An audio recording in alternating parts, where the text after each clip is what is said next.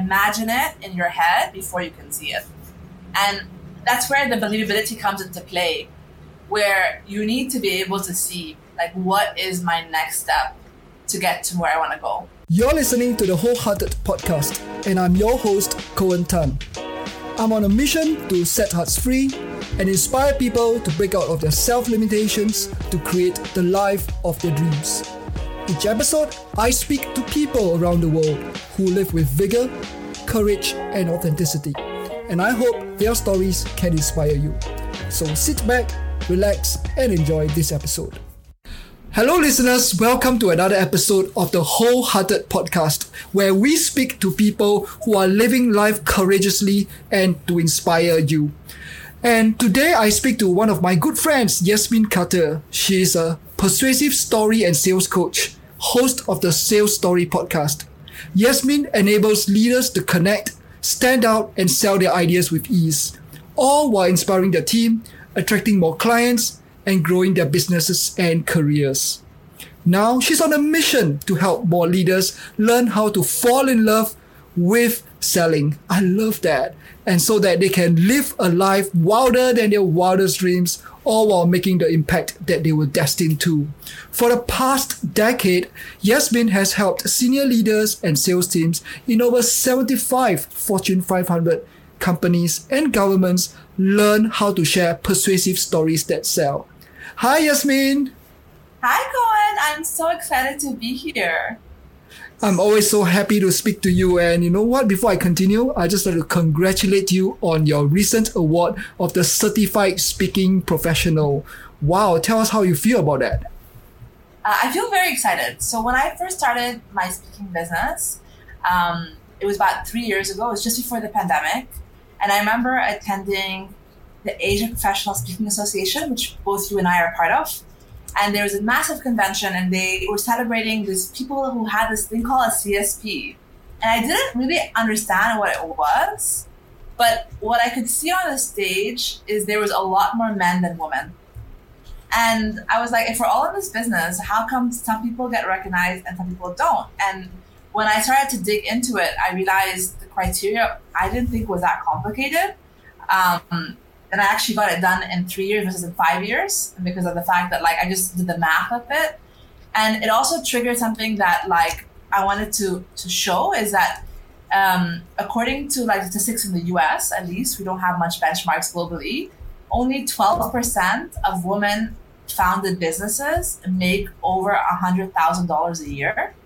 And I wanted to see why do we have an issue? And then also how do we change this? And how can I be part of the, helping people see if we have more role models of what is possible, then people aspire to do and be and become bigger things as well. Wow, 12%. And that's a very low number. Have you ever done any research into why that may be the case? Yeah, so there's a couple of things. It's research been done with so many different researchers that I've kind of read the literature. And it comes down to, if I had to summarize the core of it, is around access to more money conversations. And that doesn't only apply to the entrepreneurship world, it also applies in the corporate world, which is why in many cases women get paid less because women are not used to asking, how much do you get paid? And when I am coaching an executive leader and I ask them, which grade are you in? What is negotiable? They're like, oh, it's only this. And I realized they don't actually know that you can negotiate way many things in terms of stock options, negotiate with regards to leave, negotiate in terms of benefits, all these different things. So their packages actually are essentially lower than a man would have. The second thing is we have a lot of stories that women struggle with and trauma around money. And our money stories impact how we show up, what we ask for, what we think we're allowed to ask for, and what we think as good little girls is selfish and something that we shouldn't be asking for. And then the third thing is actually people don't know how to negotiate. And that's why I love teaching sales, because there's an element of narrative that we pick up, but then there's also an element of skill set, understanding what happens to get someone to buy into you and building that muscle to feel more and more comfortable around that as well. Wow. I really like that we just jump straight into this, right? This is very much part of being a wholehearted person, right? It's like the ability to believe in your own worthiness and your ability to negotiate for that and your willingness to stand up and be counted and to negotiate for it and to realize that no, you are worthy. I think that's such a big conversation to have. That segues very nicely into this question that we always ask our guests. What does being wholehearted mean to you, Yasmine? So for me, being wholehearted means being in alignment and also honoring the desires that you have. All of us, whether you believe in God or you believe in spirit or the universe, like all of us have special desires that we want, that we desire to have. And they're not bad and they're not good. They're just things that we want. And oftentimes when we try to hide it, when we try to use and mask some of our trauma, to not show up and not to show up in alignment of what we want, to take action on what we want, and to start operating from that place, then we're not being wholehearted. Why do you think people are not willing to show up and in alignment with what they really, really want? Is it because they are told that they shouldn't get what they want, they shouldn't ask for too much? Or what are some of the messages that people have been told that is getting in the way of them going for what they want? So I come from a lens that's quite unique because my background is in child psychology. I actually studied children from the age of 0 to 6. And most people don't know this, but most of our trauma comes at around 6 to 7 years old. And that comes from our parents, it comes from our teachers, it comes from our school, it comes from our culture, it comes from our religion. And in the Asian context, the way I was raised is that I'm an adult, I know, you're a child, you follow. And the thing is, we grow up and we still believe that, even though we are now adults, but we still operate from that perspective. At least for me, I did that, right?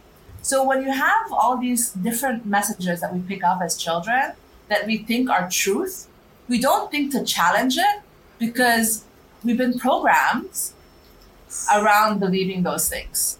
And that's one component of it. And the second thing as well is the people that you hang out with. Because the people you hang out with don't challenge that perspective and that narrative, then you're going to stay again in that cycle because you think it's not possible.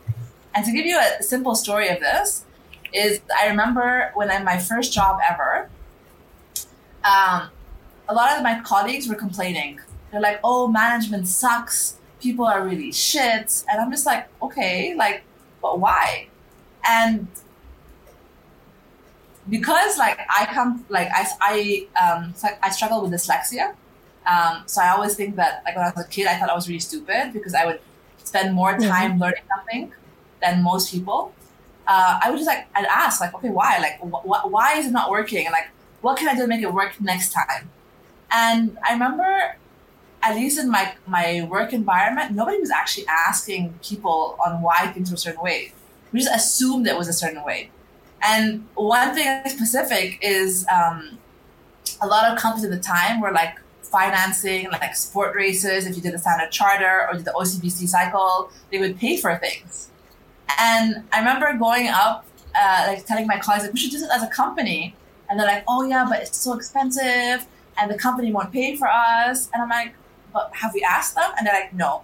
So then they gave me the job to ask them because I was the youngest and the one that was different. And then the company happily paid for it because it was linked to engagement of the team and so forth. But I think it's just that narrative of thinking I cannot ask, I must be given. And if I ask, it's selfish and it's rude. And it's a very different way of looking at things. Yeah, I guess it's also because the kind of messages we've been sent as kids, right? It's when we ask certain questions why is the sky blue? We are told that, why are you asking so many questions? Why are you asking so many questions?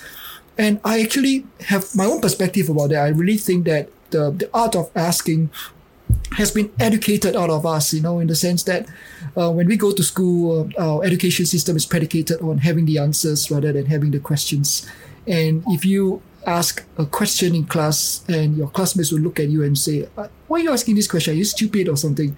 So I think really this is so powerful. I mean, it's just, there's so much to dig into here.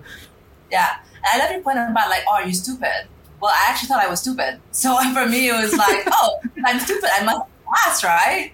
So like, I think the innocence it came from just like, just thinking that they were right. Like I was dumb.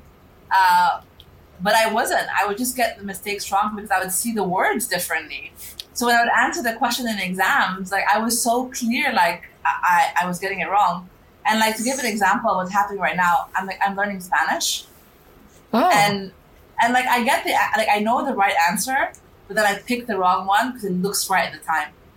And now when it happens, I'm laughing because I'm just like, oh, how silly. I thought I was dumb. I'm just dyslexic. That's okay as well. But I mean, this is very interesting, right? I sense a sense of freedom that comes from you when you felt like, oh, I'm stupid, so I might as well just ask, right? So there's this sense of freedom that comes from, accepting that you are, in inverted commas, stupid or dumb. Some people would have felt a lot of shame around that. So did you ever feel shame, or did you always have this sense of, okay, I'll just ask anyway? Yeah, of course. Everybody feels on one spectrum shame and guilt. And those are the drivers that like make us do everything in our life. We're all always operating from that space of shame and guilt. We like to think like, oh, I'm following my pleasure and following, what my bliss is. But what will actually drive us to get off our butt is really the shame and the guilt. And I don't know, like I just, in this example of like asking the questions, it didn't come for shame and guilt because I would feel more shame and guilt if I failed, right? So it turns out like who was the stakeholder I was more afraid of? It was not my classmate, it was my parents. Mm. So you have to also think about contextually where the shame and guilt lies more, because that will be actually the driver for us to change our behavior and move forward. Wow, this is so deep. And so tell us a little bit more about how did you get from that little girl who thought you were dumb to certified speaking professional and, having also run a very successful agency business. Tell us more about this journey. I think if I look back at like the chapters, it was just at each point like a small decision that I had to make. And both you and I were alumni of Isaac. So I remember I had my leader, Temer, which I love him. He's literally the reason why I ended up in this world. Is he kept on he saw something in me that I didn't see in myself. And that's why I'm very big on having in your court the right mentors, hiring the right coaches. Because if you do not see it and then you think that you're something, you don't have someone to help you see it differently, it's very different. So for him, he got me really interested to go and travel. And at the time, there was an African leadership conference that were happening in Ghana. Wow. And he was like, you should go. And I was like, yeah, okay. And at the time, before university started, I had been working for 6 months. So I had saved enough money to be able to buy for my flight. And my university chapter sponsored the conference fee, right? So essentially, wow. There was no objection. I didn't have any money because that was there. And I remember feeling really inspired because there was about 400 young leaders from all over, mostly Africa, but also from as far as Holland all the way up to Hong Kong, super, diverse. And over the course of 5 or 6 days, every day they were talking about big world issues and big problems. And I remember walking into that conference thinking, yeah, that's nice. But if I can do something just for my community, I'll be good. And at the end on day 4 or day 5, I was like, shit, the difference between me and everyone in this room is they believe they can do it. And that's when I discovered my first limiting story that actually I didn't believe that I was good enough. So who gave me the stamp that Yasmine would be good enough? It had to be me. I had to choose me. And that's when I came back, I ended up leading the national learning program for the year. I ended up becoming the regional manager. And because I took at the time, it seemed scary, but there were small steps. The small steps added up, and that changed my belief on what was possible. And even for example, when I got into the working world, I was in the oil and gas industry. I remember at one moment I looked around at everyone's job and think, I don't want anyone's job. And I was really like scary because like, if I didn't want the director's job at my department, I didn't want the CEO's job, I didn't want any department job, then I had to make a decision. But of course, I didn't have any ideas. So I ended up following my desire, and I ended up launching a social enterprise, which would raise the equivalent of my salary for female entrepreneurs in Timor-Leste. Wow. And at the time, it was about like $50,000. And I would, to do that, to get people to give me money, I would cycle the world's toughest mountain bike race. And I am not a mountain biker. Everyone thought it was courageous, but I was just like, not really, because of all the other small steps that just made it feel like it was just the natural next step. Anyway, fast forward, like I launched a business. I sold the shares of my business away. I started down the speaking business. But if I look back, they were all very small moments that just compounded and accumulated. And I think most people, they will see the end result or the middle of the journey and think, I will never be like that. But it's not a one overnight thing. It's a lot of small decisions that accumulate. And I'm sure the same thing for you as well. Yeah, it is. It is. A lot of people ask me for, like, Cohen, how did you go from that, depressed young kid to, the expressed person that you are today? And it's like, do you have a day or maybe two? Like, there's so many stories and just so many things that is layered, to get to this point. I wish I could just give you like the panacea, the silver bullet, but there really isn't one, right? And I also want to touch on something that I found very intriguing and fascinating for me. I've heard of you speaking about this before. It's called the ladder of believability, and I believe you teach that in your workshops. So how did you, find things that can give you faith, that you can believe in yourself and slowly build from there? Because I think belief is something that is built a little step at a time. Besides, of course, your mentor from Isaac. And how did you have that self-belief? So for me, what's interesting is like, whenever we have our desires, no matter what they are, usually we're here and the desire is all the way up here. Oh, yeah. And for example, like one of my desires is to be a New York Times bestseller, right? It's a desire. I've had a desire for like 7 years, but like, I know I want to do this. But in order for me to do this, I need to build my, thought leadership. I need to do my research. I need to put myself out there. I need to build my following. I need to do so many things to get to this status of one of the status I have. So if I try to do that right now, I would fail. And I would fail because I would have to unravel and unpack so many different stories that are in the way. So when I look at the ladder of believability, I'm looking at it as like, okay, that's cool. That's my end. That's my desire. But what needs to happen at the first step to help me get there? It's like, oh, well, if I want to be this thought leader that works with millions of people, then maybe I want to impact 5, right? And once I get that comfort level of doing 5, then maybe I can work with 10. And now I'm comfortable with like 500, right? Which is very different than my starting point. But then I have to also build the skill set of writing. So then therefore I have to write. It's crazy. Like if I want to be a writer, I have to write more. So at one point it was like starting off by like doing a LinkedIn challenge where I would write every single day for 30 days. Wow. And I started writing and I realized, oh, I'm getting better. This is kind of crazy. And then now I'm also like doing that, but I'm also writing chapters of a book.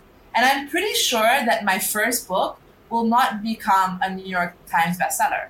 But the first book will give me the practice and the muscle of writing and figuring out how to structure what's happening, how to make a good hook, all these different things. That the second time around, I will become more easy and more natural. And I'll know who I have to have on my team to become the New York Times bestseller. And the same thing applies when it comes to making money, right? Like I remember in my first job, I made a certain amount of salary. And that was like at the time, like, oh my gosh, I made nothing. Like I made not nothing. I made like part-time gigs and side hustles to like making like all of a sudden like 4 times more in 1 year. And it was just like, wait, you can make 4 times more and like work less? Like, what a crazy concept. And I don't remember when it was. It makes me about like 4 or 5 years ago, where I made what I made initially in my first job in a year, in a month. And that was for me like, oh my gosh, like that's possible? But It wouldn't have been possible unless I had started and I had built from there. Fantastic. Wow, what a great story, right? It's like it reminds me of the saying, how do you eat an elephant one bit at a time, right? But of course my saying is, don't eat an elephant. Why do you want to eat an elephant in the first place? They're so cute. Don't eat an elephant. But I really like your ladder of believability. I think that's even more powerful. But I really from what I just heard from you, right? So would you be willing to settle this discussion for once and for all? Is seeing is believing, or believing is seeing? Seeing is Which one is correct? Believing is seeing. Because you have to have that visual, you have to imagine it in your head before you can see it. And that's where the believability comes into play, where you need to be able to see, like, what is my next step to get to where I want to go? Because if I had to tell you the life I live today, the 21-year-old Yasmine, when she wrote it down, would think like, that is insane. Because I wrote down, I want to build businesses, I want to sell businesses, I want to see people. And I'm just like, wait, like I'm living the life that I had wrote down that I thought was crazy and impossible. But it's because I could, in my mind, imagine it and then like see it in a sense and then believe that it was possible for me. Yeah, I know, Yasmine, I've known you for, I think, like a few years now, and I've always been a big fan of yours, and I think 3 words that really come to mind, 3 adjectives that I would use to describe you is free. You're very free. There's a sense of freedom about you. You take your work seriously, but you don't take yourself that seriously, and I really like that. I also like the second word is joy. I feel that every time I talk to you, I feel very, very joyful. I feel that your enthusiasm is contagious. And the third one is actually actually it's not one word, it's 2 words, kick-ass. Like, I think you are kick-ass, right? You rock, right? It's like you say I'll go to something, you just go get it. And you always do it with so much joy and fun, and I think that's such a great combination. Have you always been like that, or is it something you have to learn? No, I think I was like, so there's a song that I remember hearing ages ago by this artist called Kanan, right? And he talks about like slavery and how like you're chained up and you can't be free. And it really like when I heard the song, it really hit me that like actually the only person who is caging ourselves up is ourselves. Mm-hmm. And the way I describe it, I call it the invisible jury that we have created in our heads.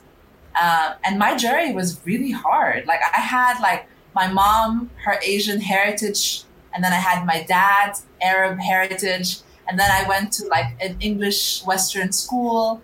And then I had my aunties and my uncles. And but even in Egypt, like the doorman's opinion mattered.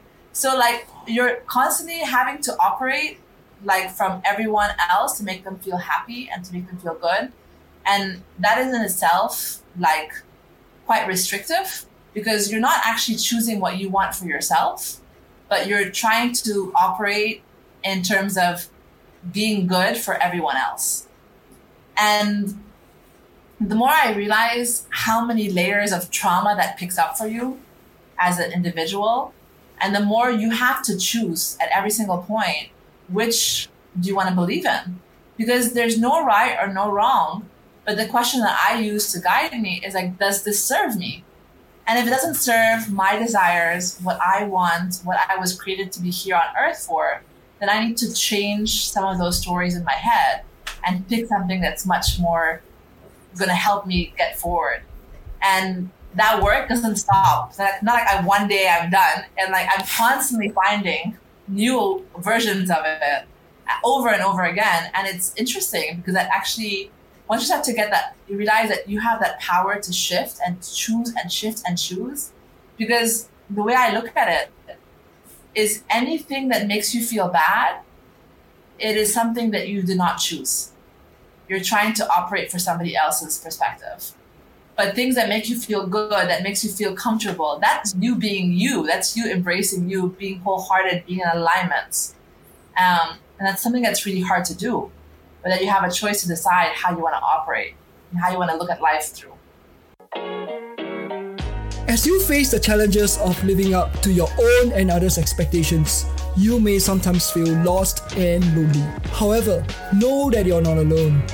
We are here to support you in leaning courageously into your heart's promptings. If you'd like more tips, resources, and to learn more about how you can live more wholeheartedly, or to book me as a speaker, trainer, or coach, please go to coentan.com. That's COENTAN.com.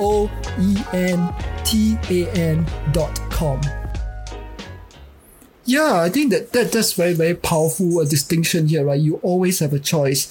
But of course, I think one of my pet peeves is whenever I hear, people I coach and participants in my workshops, and they're like, "Oh, Cohen, you don't understand. I have no choice. I have no choice."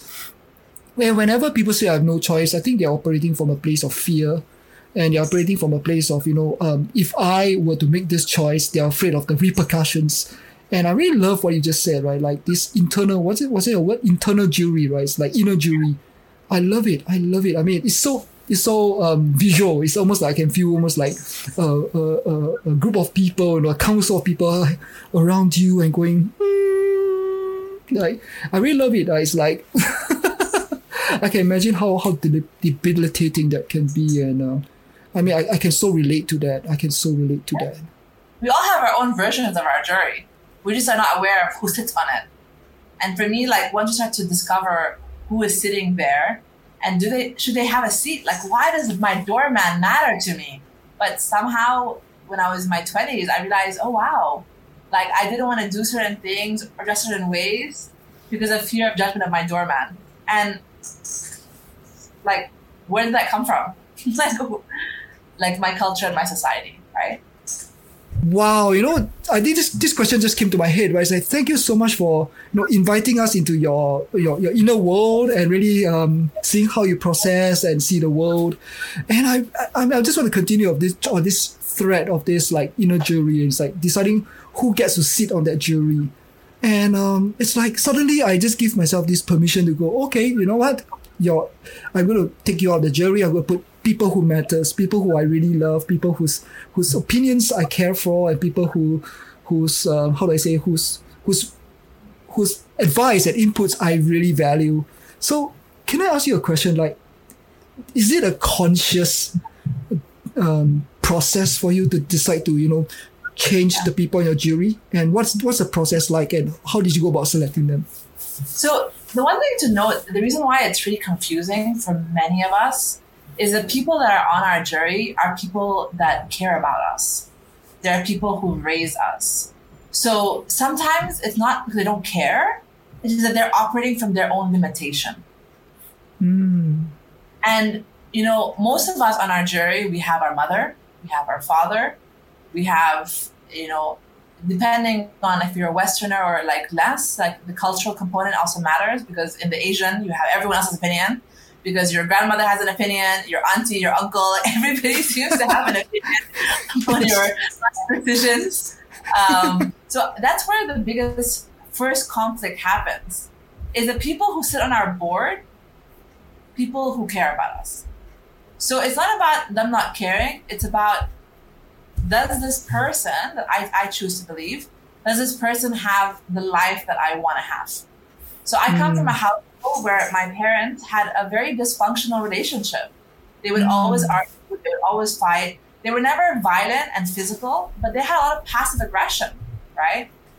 So when my mom gives me advice about relationships, yes, she loves me, yes, she cares, but she doesn't have the relationship that I want to have. So her perspective on that topic, I filter out because I want to get advice from a couple that is in a healthy relationship, that have good communication, who have the model that I want to go after and I aspire to be. So it's really not about someone caring or not caring. It's about seeing, but do they have the things that I want to have? And that's why when people start off, even in their careers or their businesses, we ask our friends, But if your friend doesn't have the job, the seniority, the buy-in, or if, for example, they have a business, they don't have the money, the revenue, and so forth, then you're asking the wrong people to sit on your board who may not have that experience, that context, that understanding of what you are drawn to do. And that's where we have a choice always to like realize you can still care about me, but does this topic, are you an expert of the topic or not? And then I have a selective board for different topics. Wow, I love it. I love it. The question here for listeners back home is, does this person have the type of life that I want? What a powerful question to ask, right? To decide whether this person deserves a seat on your inner jury. Are there any other questions you ask besides that? No, the first thing is the main question that I use in actually all my coaching or even for myself is, does this serve me, right? And I'm always going back because like my desires evolve, they change. Not really that much, but they get much more like, they get bigger actually over time, right? But sometimes I have the wrong behavior, I have the wrong belief, I have like the lack of skill to help me get there. Because yes, there are many different options, but if it doesn't serve me, then why do I want to spend more time and more energy on something that does not help me move forward? And that happens on micro and also bigger decisions. So that's my guiding question always. Wow, that's so wise. And I think the comment I want to make is that remember I said that I really admire you for your freedom, but that freedom comes with a lot of discipline, a lot of inner processing, a lot of self-awareness, a lot of making empowered choices that gives you freedom. And I really think that that's something that we all can learn from. Many people think, she's always so happy, she feels like she's so free, or maybe of course, maybe things are easy for her, and maybe that's a misconception that people always often have. And they don't realize these inner processes, these inner thought processes that go into creating that freedom. Yeah, 100%. Cool. So, I want to talk about when you made the pivot from selling off your agency business and deciding that you want to get into speaking business, right? It's like, that must be so terrifying for you, having spent, a good amount of your youth, right? Building that business, and I'm sure no little amount of effort as well. How easy or difficult was it for you to let it go? So it was interesting because at the time that this happened, I was taking care of my auntie, and my auntie had 4-stage cancer. Death is something that is such a great teacher. Most people fear it, but it really is a reminder that every single one of us is going to be gone, right? Our time on this earth is limited. And when you're with somebody and you're taking care of them and you're realizing that their timeline is much faster than perhaps yours is, it really gives you perspective. So when I was taking care of my aunt, one day she looked at me and she's like, Yasmine, you're miserable. And I was like, what? She's like, you're miserable. I can see you. You wake up in the morning. You're not as energetic. You're not as excited about things. And then she asked me a question that was really like shocking because I didn't expect her to ask this. She says, I can see you trying, but it's not where you're supposed to go. And that's not where you're supposed to be. When will you quit? And I was like, I'm not a quitter. I always follow through. I always finish things. And she's like, yes, but you don't need to be there. You don't have you don't have one option in terms of the only way forward. You can start and build many things. So when will you quit? And I realized that for her, it was not quitting in terms of being a quitter, but it's also being able to get to a point where you realize this choice that I made is not aligned to what I want. And I'm either quitting on my dreams or I'm quitting on the notion of being a quitter. Wow. And that was a huge moment. And I didn't, to be honest, I didn't get it at the time. I'm not going to pretend like I was wise and deep or anything. I was just I wanted to just get her to keep quiet because I had to rush off to a meeting. So I'm like, okay. 6 months, thinking that she would forget, right? But then the more I thought about it, the more I was reflecting on it, like I realized, wow, she actually has a point. Like I could be doing this, but I could be doing many other things and I could be living multiple lives. And at that time, I attended a Tony Robbins event called Unleash the Power Within. Okay, so it's not this one day where like you're meditating and it's all about decisions and like choosing and then he asks you to think about the decision that you've been stalling on. And I close my eyes, I start meditating, and it's so clear. Like it was so clear that because I didn't see it, because I was holding on to the story of I'm not a quitter, that I was forgetting what I was actually missing out on. Now, I did not quit straight away. I'm not like that. I don't have the courage to be like, boom, I'm walking away. But because I already knew that, I started asking myself, what would I rather be doing? Or what lights me up? What gets my soul on fire? And because I started asking those questions, like I was getting more and more workshops. I don't know how, like the universe, some weird way. And it got to like a point where I was like, okay, clearly there's a demand and clearly I like it. So what is the problem here? So I remember like 3 weeks later, I bought a domain. I built I think it was like a 1-page website, and I kind of just left it there. And in January, when the year started, my business partner came back, and I felt like in my stomach, like a gut, that like this is not like I should not be here anymore. And then we had a conversation, and it was like pretty easy conversation. And like before that conversation, I wrote in my journal, like, please God, give me the right direction, right? And again, you don't have to be religious. Like I'm not the most religious person in the world, but I believe that you have your angels, like my aunt is one of my angels. You have all these people around you who are there. And sometimes we're afraid to ask for help. So even though I didn't ask someone physically, I just asked, like I just threw it, like, just give me the answer. And the answer came, and it was so easy and so natural. That it didn't feel like everything kind of lined up, if that makes sense. So that was the moment that I knew it was time to leave and time to move on. Wow. I mean, the common saying, right, that good is the enemy of great, and very often we are so terrified of letting go of the good, because of the sunk cost fallacy, right? It's like, since we're putting so much effort into this thing, then we should hold on to it. And of course, Vince Lombardi, I think it was the football coach that have this that was credited with this famous quote: "Quitters never win, and winners never quit."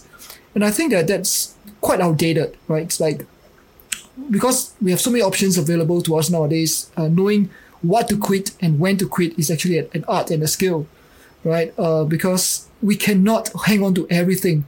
Otherwise, we'll be like octopuses, right? We'll be overwhelmed, right? So kudos to you for that. I think it reminds me of what Seth Godin says in the book The Dip, right? It's like knowing when exactly to quit.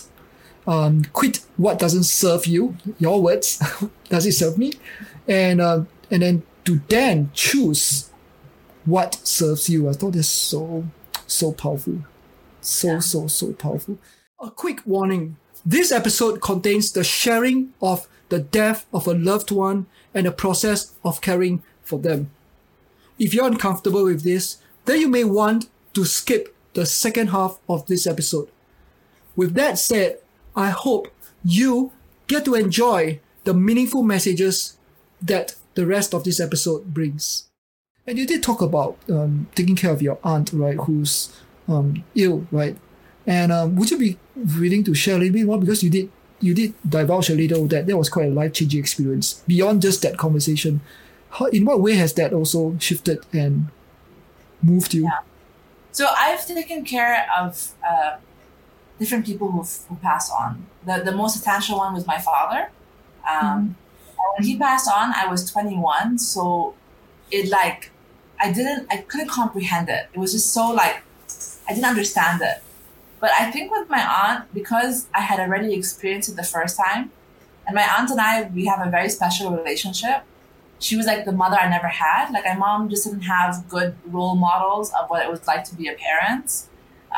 So she tried her best. Like she did the best she could, but she just didn't give me that kind of like safety and that space to be able to, talk about different ideas and all these different things.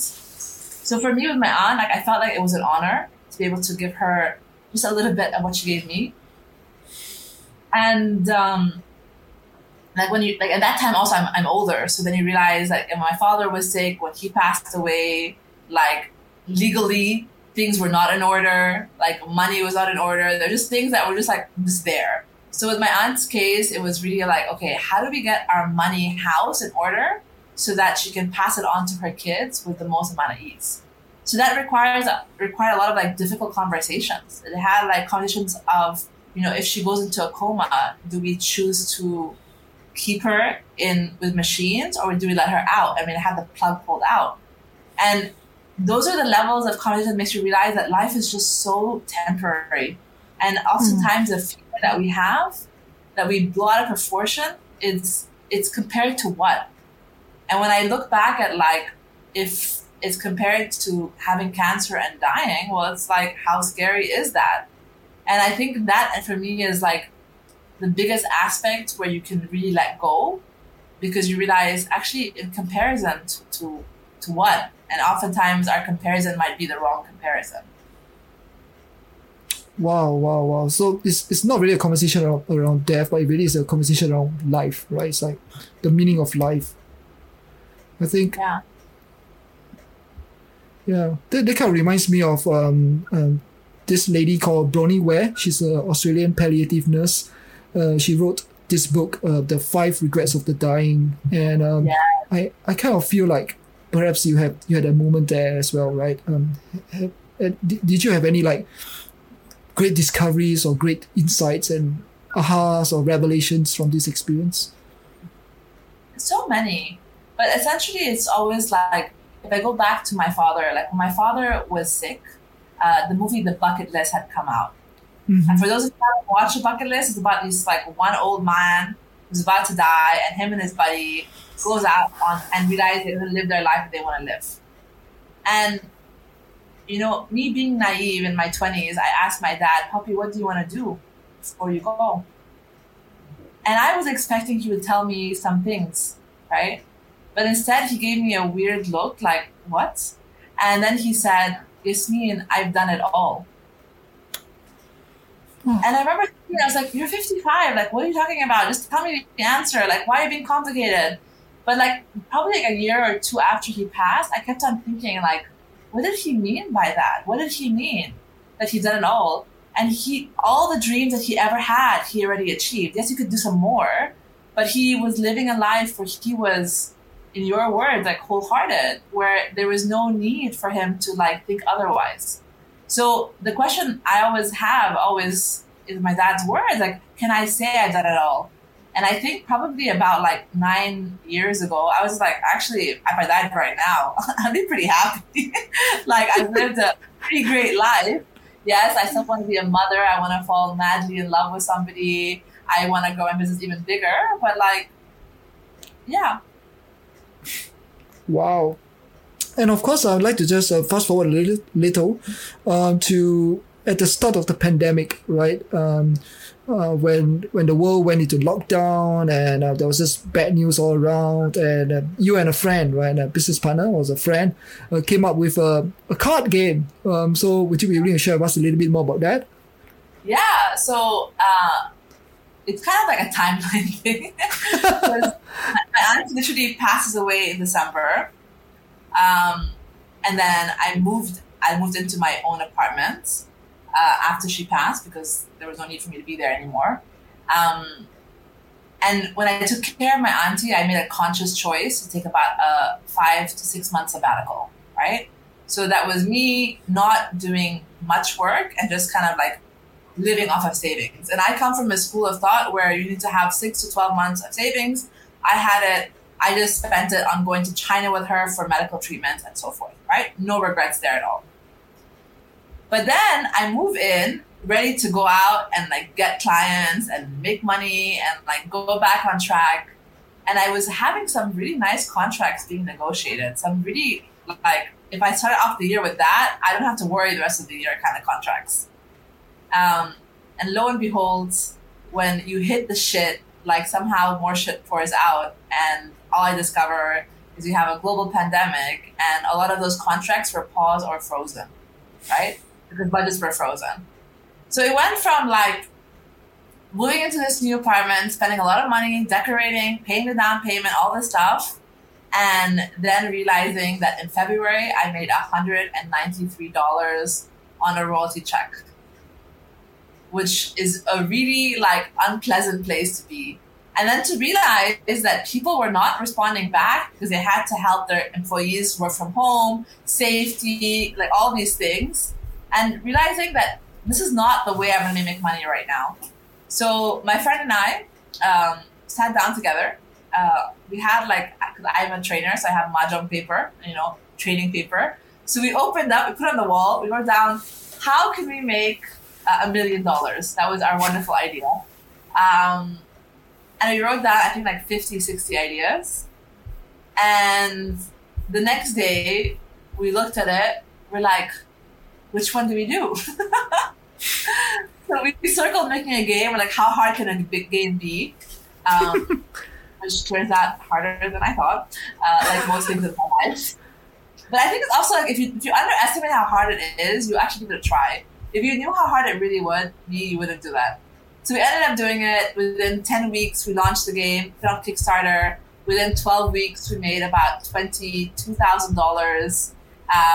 And now our game has sold thousands of decks globally. Wow. And kids love it. Like, it's kind of insane. Like, kids really love it. Wow. What did you think was the key factor behind the success of this card game? Actually, I think it's several things. I think it was timing. I think it was relevance. I think that it was trying to reframe the pandemic. It was a really kind of funny game around it. And the fact that we were just fast to act. Like sometimes, one lesson I learned in university, in business school, I had a professor say, if you give me 10 euros, I'll give you 20. And I'm like, I don't have 10 euros, but I have 10 Egyptian pounds, which is equal to €1. And then I gave him my 10 pounds and he gave me 20 euros. And I was like, what are you doing? Like, this is great. And he says, in life, you're going to have so many opportunities. So many. They're like passed out like paper, like everywhere. But the ones who take action are the ones who benefit, and the ones who don't take action are the ones who don't benefit. Now, what was incredible about that game is the game was not actually the driver that like hit for me like revenue goals. But the game started with my clients a conversation because they saw me in the papers, they saw me feature something else. They're like, oh my gosh, this is so cool. Let's have a catch-up call. And that led to more business. So it's funny that even though like I had a desire, it still led back something that I cared more about, which is also beautiful how everything's actually interconnected. Yeah, but what led you to come out with a game, right? I mean, like your professor says, right? There's so many opportunities out there, but why a game? We just picked it. Literally, we had like 60 ideas and we circled it. And I like playing games, so I was like, okay, I'm pretty sure it won't be that hard. So sometimes it's just about choosing. You don't have to know a very in-depth, life-changing answer. I think there's a pressure today for everything to be like so meaningful, but sometimes it's just like a choice. And then you go with it, and then you realize, ooh, I love it or I hate it. And that's also a beautiful acknowledgement to where you are in the journey. Absolutely. I think I really like this because I think this reminds me of the quote, do not ask what the world needs, ask what makes you come truly alive. Because what the world needs is people who come truly alive. And I really like the fact that you just follow your bliss, right? It's like you love playing games and you thought, hey, since I love gaming, I love playing games, let's just have fun with this, right? And there you go. I think sometimes here in our modern society, we are, like you said, right? We overthink things and we try to make everything so meaningful. And sometimes when we do something, the first question we ask ourselves is, how does it serve me? It's not just how does it serve me in terms of, am I going to have fun with this? Does it light me up from inside? But we ask questions like, how am I going to make money from this? So that's not a very good place to start with, right? Because if everything you do, you're just going to ask, how am I going to make money with this? Then you're not going to have fun. You're not going to have fun. You're not going to come alive. You're not going to put enough, traction behind that action. right? It's like we take a lot of actions, but we just go running around in circles instead of having natural traction. Yeah. And like for us, it was interesting because of that game, I started to learn about the gaming community in Singapore. Nice. We actually signed an agreement with the biggest distributor of games globally. Wow. And he tried to get us in like Australia, New Zealand was the biggest market for games. But the game didn't work. Like for them in Australia, New Zealand, it was too sensitive at the time because of the pandemic and having a different reaction than in Asia, which is more educational. So then it also gave me context that for my next game, I am not going to pick things that are going to be sensitive in topic. I'll pick something that's a bit more generic so I can go ahead and do that in a much bigger scale. So the game I'm having next is actually about relationships and couples. Oh, that's like an easier way, but with the aspiration to go even more and to sell much more card decks because of what I learned in the first game. Cool. So from gaming, I'd like to just move into storytelling because, I'm big on storytelling. I love storytelling. I love reading stories and I love teaching storytelling as well. So I'd just like to, share ideas and exchange ideas with you. How did you get into storytelling?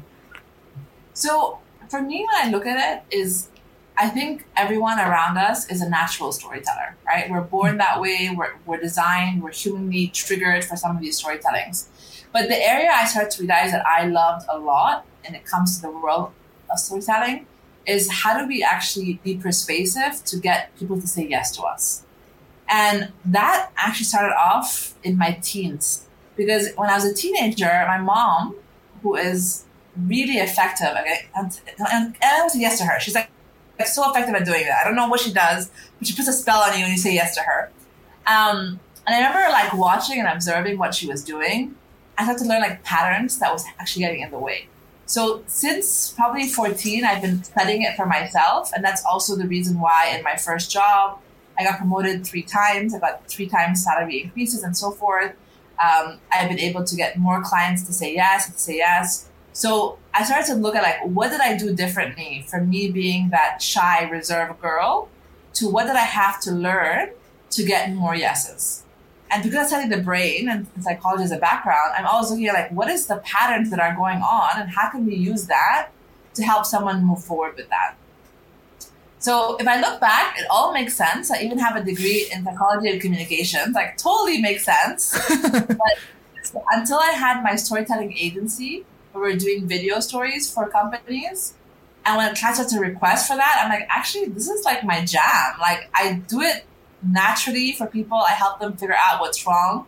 How can I break it down and teach it in a way that's easy and simple? And I've been very lucky. I've been having some incredible clients that I had written down this would be pretty cool to work with. And now they're on my roster list, which is amazing, considering that I was not any of those things that I am today, actually. Wow. I really love it. I really like how you combine stories with story selling, storytelling for persuasion. And for me, personally, I have a slightly different niche. I talk about storytelling for leadership. How do you tell stories so that people are attracted to follow your leadership?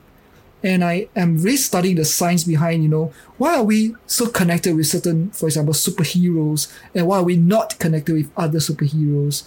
Why are we connected with certain characters, certain personalities, and not or turned off by other personalities? It's all because we all have a very different heroic archetype in every one of us. And when we see someone with the same heroic archetype, we're attracted to that. We relate to that, we're attracted to that, and we want to be like that. So I think we have a lot in common, and also a lot of areas where we can really create magic.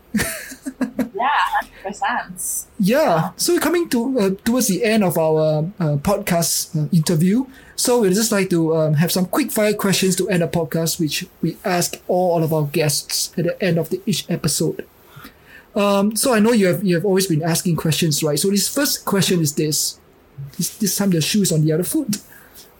Yasmine, what's the most powerful question you have ever been asked before? I think it was a question from my auntie, which was when are you gonna quit?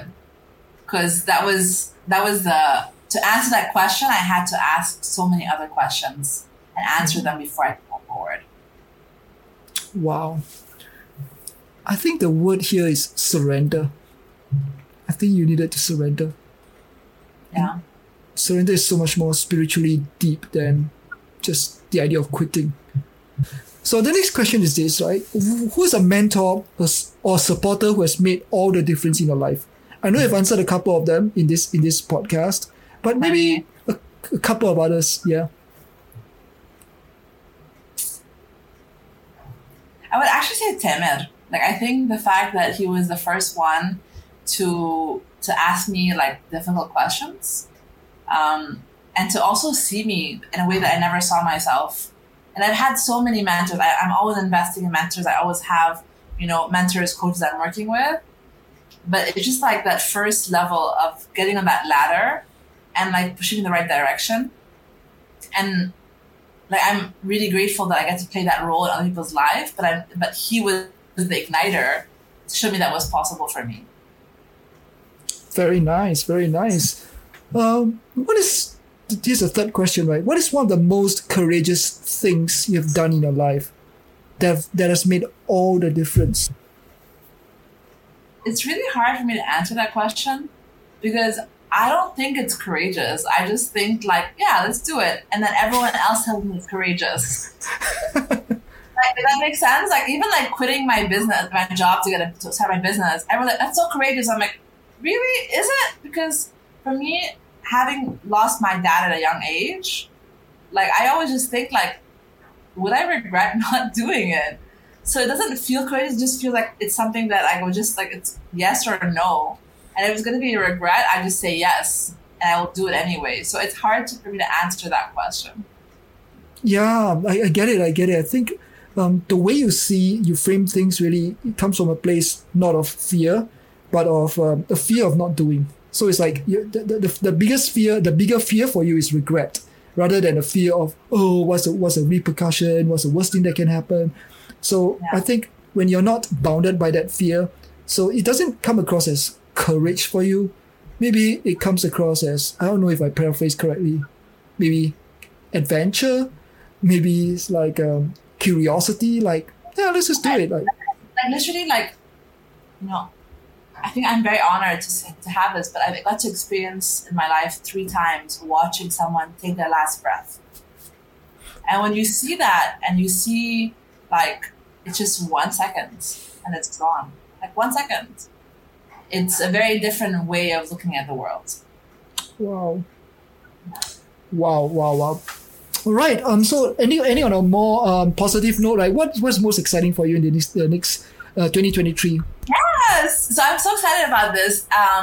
So last December, December that just passed, I had this desire to work with more entrepreneurs and to help them with their sales process. I think specifically when I read that statistic about women, I was like, that's so messed up. Like, I don't think that's cool.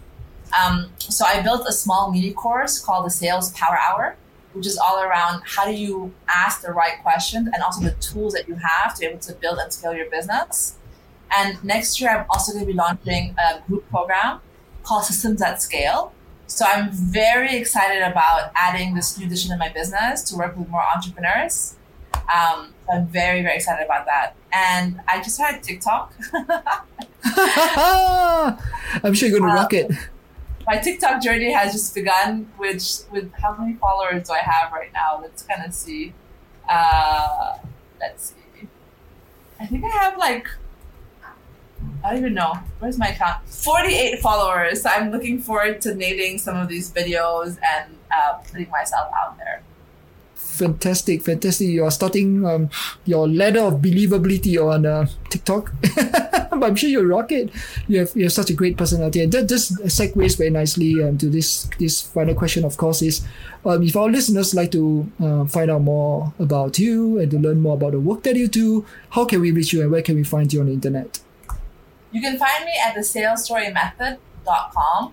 I'm quite active on LinkedIn, on TikTok, and if you want to learn more about your sales process and how to become more effective at doubling or tripling or quadrupling your businesses, then check out thesalespowerhour.com. Wow, thank you, Yasmine, very much for being on the podcast today. Your sharing is so inspiring, it's so insightful, and I've got so many light bulb moments. I was just struggling to really contain myself throughout this past 1 hour, really. And so thank you so much for your generous sharing. And I hope to see you again very soon. All right. Bye, Cohen. Ciao. Thanks for being part of this heartwarming conversation today. If you have enjoyed the show as much as I have creating it for you, I really appreciate it if you can leave a review wherever you're listening to this podcast. And while you're there, why not subscribe to the channel so you won't miss a future episode? To the next episode, stay wholehearted.